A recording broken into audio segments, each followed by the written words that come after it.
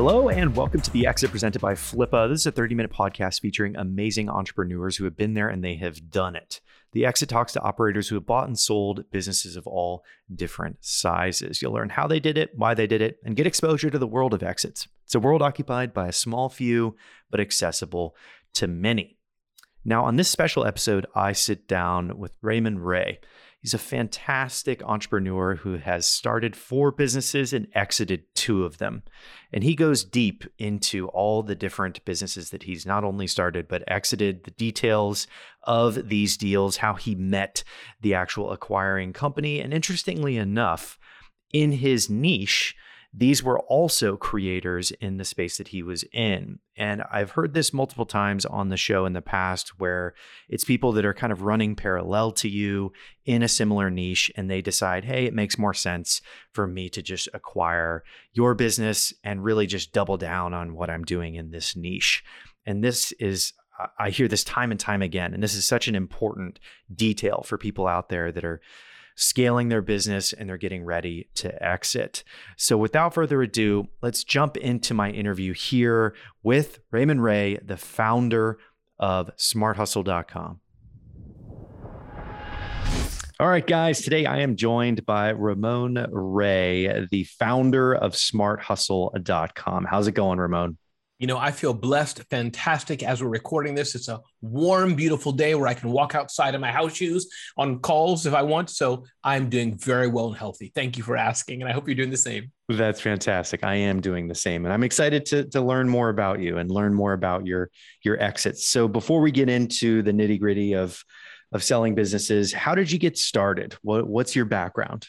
Yeah. Started 4 companies, sold 2 companies, author of several books, writer, speaker, event producer today.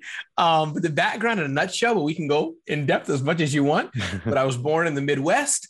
I've been married almost 30 years. I have 2 adult children.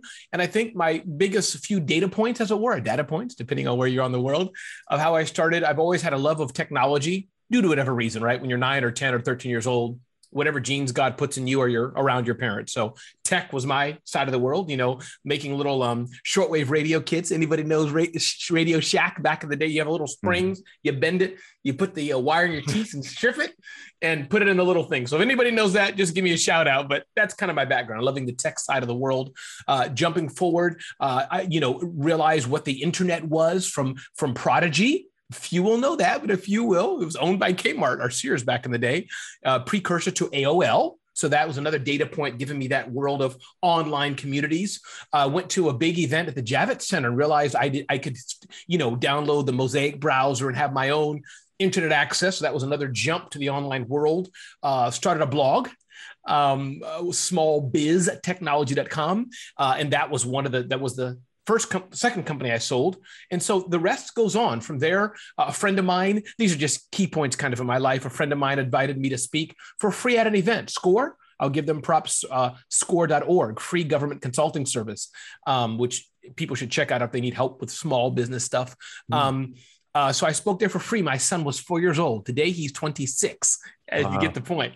So that was my journey into speaking. And then from there, the two just collided. You know, from the first blog, the world of content, email, which I'm sure a lot of your listeners understand. You and I understand that. So building that up over 20-something years, April 1999 was the domain name for Small Biz Technology. And then my speaking, similar time frame, just, eventually somebody says, Ramon, could you speak? And you're like, fee. I thought you're just going to give me like a sandwich. So that's kind of how I started. And the rest, you just keep doing good work and people see you. Nice. Yeah, agree. Putting value out there and getting value in return is just kind of how it goes. And nowadays you put value out there, very high value for free in many cases to start, and people really end up paying for it in the long run after all that's been accrued over time, which is a very exciting thing. So let's talk about the businesses that you sold. You mentioned a couple there. Sure. Let's dig into the first one and what that was like for you. Absolutely. So the total of 4 companies I started was a small technology consulting company, ugly business cards, like ivory and red and black, something like that. I went to the local printers.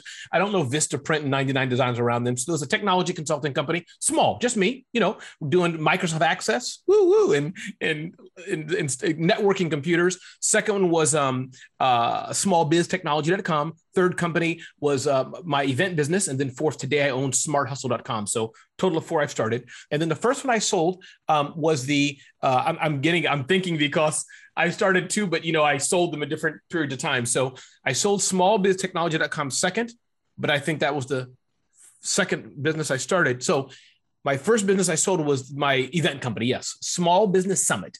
So that was an event business where we brought together hundreds of business owners a year. Wasn't a big business, but it generated some good revenue for us. And a fellow blogger, in fact, who some people may know back in the day, but a fellow blogger came to us. We did it for about 10 years, and we would be me and my partner at the time, Marion Banger. Those who can't see me at the time, I'm a skinny black guy with a shaved head. She's an older, white, gray-haired woman. So we made like a comical couple. But we were good partners together because she had the finance and the strategy knowledge. I was like the risk-taking marketer. So we got together. So that was the first business I sold. The event business, bringing together people, and they figured that they could kind of scale the name. Small Business Summit was a cool name. We had some big traction in New York City, and they bought it in essence to help people as you're selling something. What's the asset? Yeah, I was a big part of it, but we had the system. And we had the name. We had something clearly bringing together hundreds of people and big sponsors, Dell, Microsoft, and Google and others. So that's kind of what they bought into to scale that up, if that's helpful. Got it. Yeah, definitely. And what types of things were you tracking with the event business that really kind of gave you an indication that it was, the right time to sell? I think tracking and what people are tracking in their businesses, and then also the timing of when to sell. Those are always 2 huge questions that people have. So what would you say you were doing with the event business there? Sure. Yeah, I'll answer the second one first. And I think that when it was time to sell, we weren't really attuned to that. We didn't start it for that. I probably should have. And I'm guessing, I'd love to know what your stats, so Steve, that do people who you've been interviewing think about it first or not? Maybe it's 50-50, but we'll see what you say. But I think that we didn't have a game plan in mind. As far as that we wanted to, it was like due to mutual friends, like a interview like this, right? Steve's like, wait, you're the cat? Huh? I'll buy it. kind of, it was like that. So to put that to the stage, but the things we're tracking, I think with events, there could be more or others, but I think 3 things I can remember. 1, attendees. That's pretty easy. How many attendees are coming that are paying? As you may know, and if you don't, other people I'm sure know, you can make an event what you want. I can call Steve's cousin and buddy, please come. I'll give you free tickets. But you got to dig a bit deeper. So who were the paying attendees? And then from that, we did have VIP tickets and regular tickets. That's one thing. 2, the sponsors. That was the big thing. Who are the sponsors of these national brands? Because especially if you want to expand it and scale it, and then how much are they paying? So those numbers I'm happy to share. I mean, I'm happy to share any number, but I just don't want people to get unfocused, talking about sales numbers. But we sold sponsorships from $5,000, $20,000. I sold one at one time for $100,000 sponsorship. So for us smaller companies, I respect those who, for that number, it's small. But for me, if you're trying to build, 1 or 2 or 3 or 4 or $5 million business, that's some good numbers. So if I've answered the question, that's the 2 main things: the sponsors, the attendee ticket sales, and my guessing what they felt they could scale it was take it national, right? 10x it, as Grant Cardone would say. Have maybe more ticket types. That's another thing that you can scale. Maximize the profitability. It was just us and a partner. So imagine they had the same people in some small office doing more events. Your profit margin is increased massively. So if that's helpful, that's some things I can think of that how we had it and where they thought they could take it. Yeah. No, that makes perfect sense. And it's super, super insightful in terms of the, how long it took, who the acquiring company was. I've heard everything from, you bumped into somebody at a coffee shop, you were raising a round. There's always all these different really interesting stories of how you met the acquiring company, if they were a sponsor, things like that. So how did you meet the acquiring company, and how long did the transaction take to go through for that first company? Hey guys, Steve here, and taking a quick pause from the interview. I know that selling a business can feel unattainable and just out of reach for everybody, but it's definitely something that is very reachable for people that are listening to this podcast with Flippa. And I've mentioned that this show is presented by Flippa. They have over 3 million users on their platform who are looking to acquire everything from content sites to e-commerce stores to SaaS platforms or even mobile applications. So if you're curious and want to know more about what your business is worth, head to flippa.com/theexit for free valuations on your business. It takes a couple minutes to literally go through, and you can just go through the whole process without committing to anything at all. So once again, flippa.com/theexit, check it out, get a valuation on your business without any commitments, and just see exactly what your valuation of your business is worth. So let's dive into the interview. Yeah. So the company was a fellow blogging company that many actually people who are, if you've been blogging for 20 to 30 years, you could have been at their events. Big stars like Guy Kawasaki would attend, things like that. Before we all heard of Gary Vee to a degree, Guy Kawasaki is OG. So, yeah. But it was a blogging company that many people who are fellow OGs would know of. And I think it was just mutual friendship. They're seeing what we were doing. And for me, Steve, I get bored very easily. Even today, I don't know what I'll be doing in 5 years. Smart hustle. It could not be around. So I think they were on a track to build a bigger ecosystem, to build an event business. Mm-hmm. And this is one tentacle. So since I was in the event space, in the small business space, in the digital space, kind of like you or I, maybe not directly, we're kind of just meeting, but we're in this world, right, of this ecosystem of entrepreneurs, which is much bigger, by the way, today than it would have been X years ago. Yeah. So I think that's how we kind of met. They already knew of me.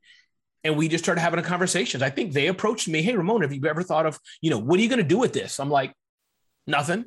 Okay. Can we do something with it? So that's how it came. And then as far as the timing, probably didn't take much more than 3 months, 4 months. And a lot of it was just lawyers going back and forth and how much do y'all want to be paid? Can you wire me $1 million in cash? No, we can give you, 250,000 over 4 years, over 2 years. So that was kind of how things went at the time. But then I had my partner involved. So just to figure out how we were going to split it. So there was part of the aspect of me and my partner, us figuring out what we wanted. When they first even forget the offer, when they just first came and said, we want to buy it, we had to talk. What do we want to do? How much money do you want? Because again, she's older than me, right? No, we're no longer partners in a good way. Nothing bad happened, but she was a bit 20 years older. So she was looking at a different season of life than I was. So that was one thing. And then we had to discuss what we wanted from them. Yeah. So those are the kind of, so I don't think it wasn't one of those 2 or 3 year things, but it couldn't have been more than 3-4 months, something like that. Got it. Yeah. I like that you touched on the different time frames of the people involved in their lives. People want different things. People are all at different stages, all at different chapters in their lives, and it can really affect timing and everything. So super important note there. So, and I know time is short, Steve. I just want to add one more thing in there, but if I may. Yeah. Definitely. Yeah, just things I've heard from other partners and things that sometimes that can derail a deal. Steve said, Ramon, I'll give you, 200,000 for that little yellow thing, or people can't see it, but there's a little yellow thing behind me. And I have a partner who's like, no, I want to retire today and I need 10 times more than that. Yeah. That affects it. So I'm sure you've covered that before, but just to let people know that those things can derail a purchase offer. Yeah, totally. And you asked me a question earlier about what the kind of breakdown of if people start out wanting to sell and those that later just kind of figure it out. They're like, whoa, right. this thing could sell. And I think it's about 50-50. I think some people go out with, tracking everything and very deep analytics on 100% across the board with the intention to pass it on a silver platter. And then there are the people that just heads down, execute 24/7, 365 on what they're interested in. And then somebody taps them on the shoulder and they look up and say, oh, I created this like $10 million, $100 million business and somebody wants it. So there's an interesting kind of 50-50 split, I'd say, of the people that I've talked to. Shifting gears to the next business. Did you take some downtime after this initial exit of the events business before you started the next business? So I think that I had, small biz technology did first, and that was running up till 3 years ago. The event business was done as an outgrowth of small biz technology, but I exited the event business. And if I'm confusing anybody, Stephen, because I confuse myself when I talk. So I exited the event business and kept the blog. That's kind of in essence what happened. So didn't take a break really, but I kept the blog going. And then 2 years ago to the date is when I sold the blog. Does that make sense what I'm saying? Because I'm not sure if I'm making, okay, good. Thank you. That makes sense. It kind of split out into a couple. So how did the next blog transaction go? Was that a friend, a sponsor? How did that happen? Yeah, there's a company that many of us may know. Actually, let me rephrase: a person who's an influencer like we are. I say we in a larger way. Who's an influencer, has a number of network of blogs, and so he's the one who bought it. But I was talking to a mutual friend of ours, another friend we both knew, and I mentioned it because I was interested in selling it. I wanted to shift to Smart Hustle, my current company, and not just be known as the small business tech guy. I was tired of, I was not competing with CNET. CNET's a big brand, so I'm small, but meaning I didn't want to be the tech guy. Oh, Ramon, we have a new printer. It prints 13 and a half pages a minute instead of 13.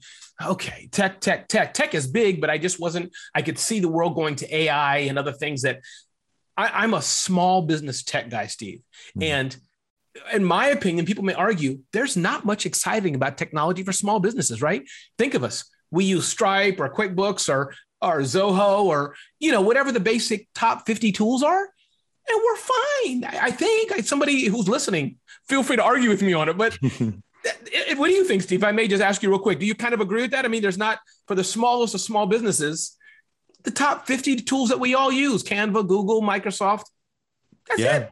Yeah, okay. There can be a paralysis around the amount of tools. Like you can over-engineer what you're doing for sure. There's just a ton out there now, right. A ton out there. So simplifying to something like a Zoho makes total sense. Cool. So I'll continue on my story. So I just wanted to see what you thought about it. So my point being, small biz technology, as I'd done it, I was getting bored. I wasn't going to cover every fancy new app and tool. Oh, we have a new app that does photo editing.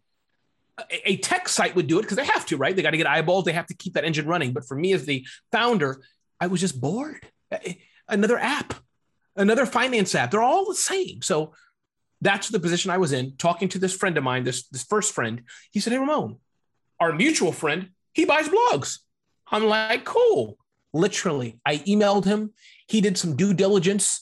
What's your Google Analytics? And I'm just sharing all this. Hopefully this is helpful for those who just have pure blogs. What's your Google Analytics? Give me your WordPress access. But yeah, I think between those two things in a regular blog, Google Analytics and WordPress access, you pretty much get a sense of what the traffic's like. Yeah. And then we came on to terms.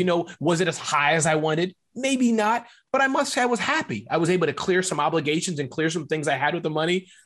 He wired me the money like the next day, meaning not from our call. It took us a few days for him to plow through some things and see his ROI, how he could scale it. And indeed, he has a team of writers, right, that could help scale the network of sites he has. So it's a perfect fit for him. I wanted to get out of being the tech space. For him, he can exit by being the SEO play and the domain, Steve. I think that's one thing. The domain, even though the traffic may not be high. So for those of you who are listening, if that's helpful, the domain's been around for 20 years. And again, I know SEO, but I'm not an SEO ninja. But my understanding is that's valuable. Having a domain for a long time means something. So that's helpful. Most definitely. There's equity in that for sure. So what were the breakdowns of like the revenue of that, like small business tech space? There's so many options. Like we were mentioning a few minutes ago, how were you kind of diversifying out the revenue there on a blog like that? Yeah. And here's where it got me. Here's the negative side of it. And again, if he's listening, not in a bad way, we were cool, but for those, if it helps others, small biz technology, which I sold, not promoting myself, I don't own it. That was the company that was feeding Ramon speaking. Okay. That was the company that gave me a platform. So hence the monetization of ads, sponsored posts and all that was smaller because I wasn't, I have a small team. I don't have an engine to do that. He does. So if that makes sense, so that's why how I was building it, $1 would come in, 80 cents would go for Ramon as a speaker. Ramon is the showman, the stuff that I do moving my mouth. Yeah. So therefore I didn't get, in fairness, right? He saw that and was like, Ramon, it's not fair that I give you $1 times X. Mm-hmm. I got to give you 20 cents times X because the revenue is going towards your speaking. So I was happy that with it because where he saw on the other hand, he could then add more writers, add more content, add more SEO, and then crank the engine to make money from the site directly. Advertising, sponsored, banner ads, sponsored ads, lead generation, things that any Inc. magazine entrepreneur does, right? It's an engine that goes. So if that helps answer the question. Mm-hmm. Definitely. And once again, circling back to the similar question that I get all the time, people send me DMs about timing. When in the meetup I went to with Flippa in Austin, there was a guy there talking about timing. He didn't know if it was okay to sell at that time because of unknown factors. So for you, we talked earlier about the first exit that you had, and timing there just aligned quite perfectly for you and your partner at the stage of life you guys are at. What about this one? This was, a little bit different. So timing wise, how did you know that it was the right time to exit the blog to this other blogger? That's a great question. For me, it was a very personal decision because I think the cash came at the right time, period.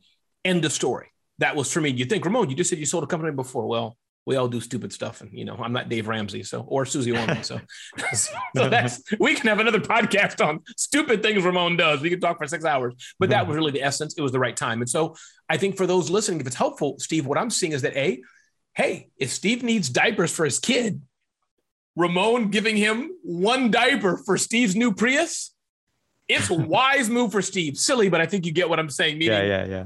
Value. Steve needs one diaper. Here's my Prius. Take it, dude. I need the diaper. Done. Yeah. So that's a position I was kind of ish in. But I think also, listen, for those selling things, I think the only thing you really have to regret and pour over besides death, I think, is marriage. That's for me, at least. I've been married 27 years. I think that's the only thing really you want to deeply consider.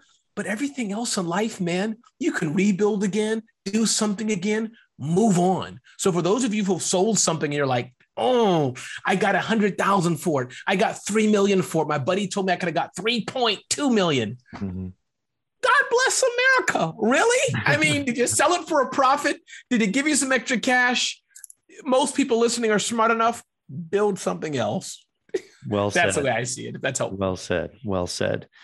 So the finale question that we like to kind of dig into in terms of consistent across the board, and it can be as deep as you want or not as deep if you like, but knowing what you know now, what would you tell Ramon 10 years ago?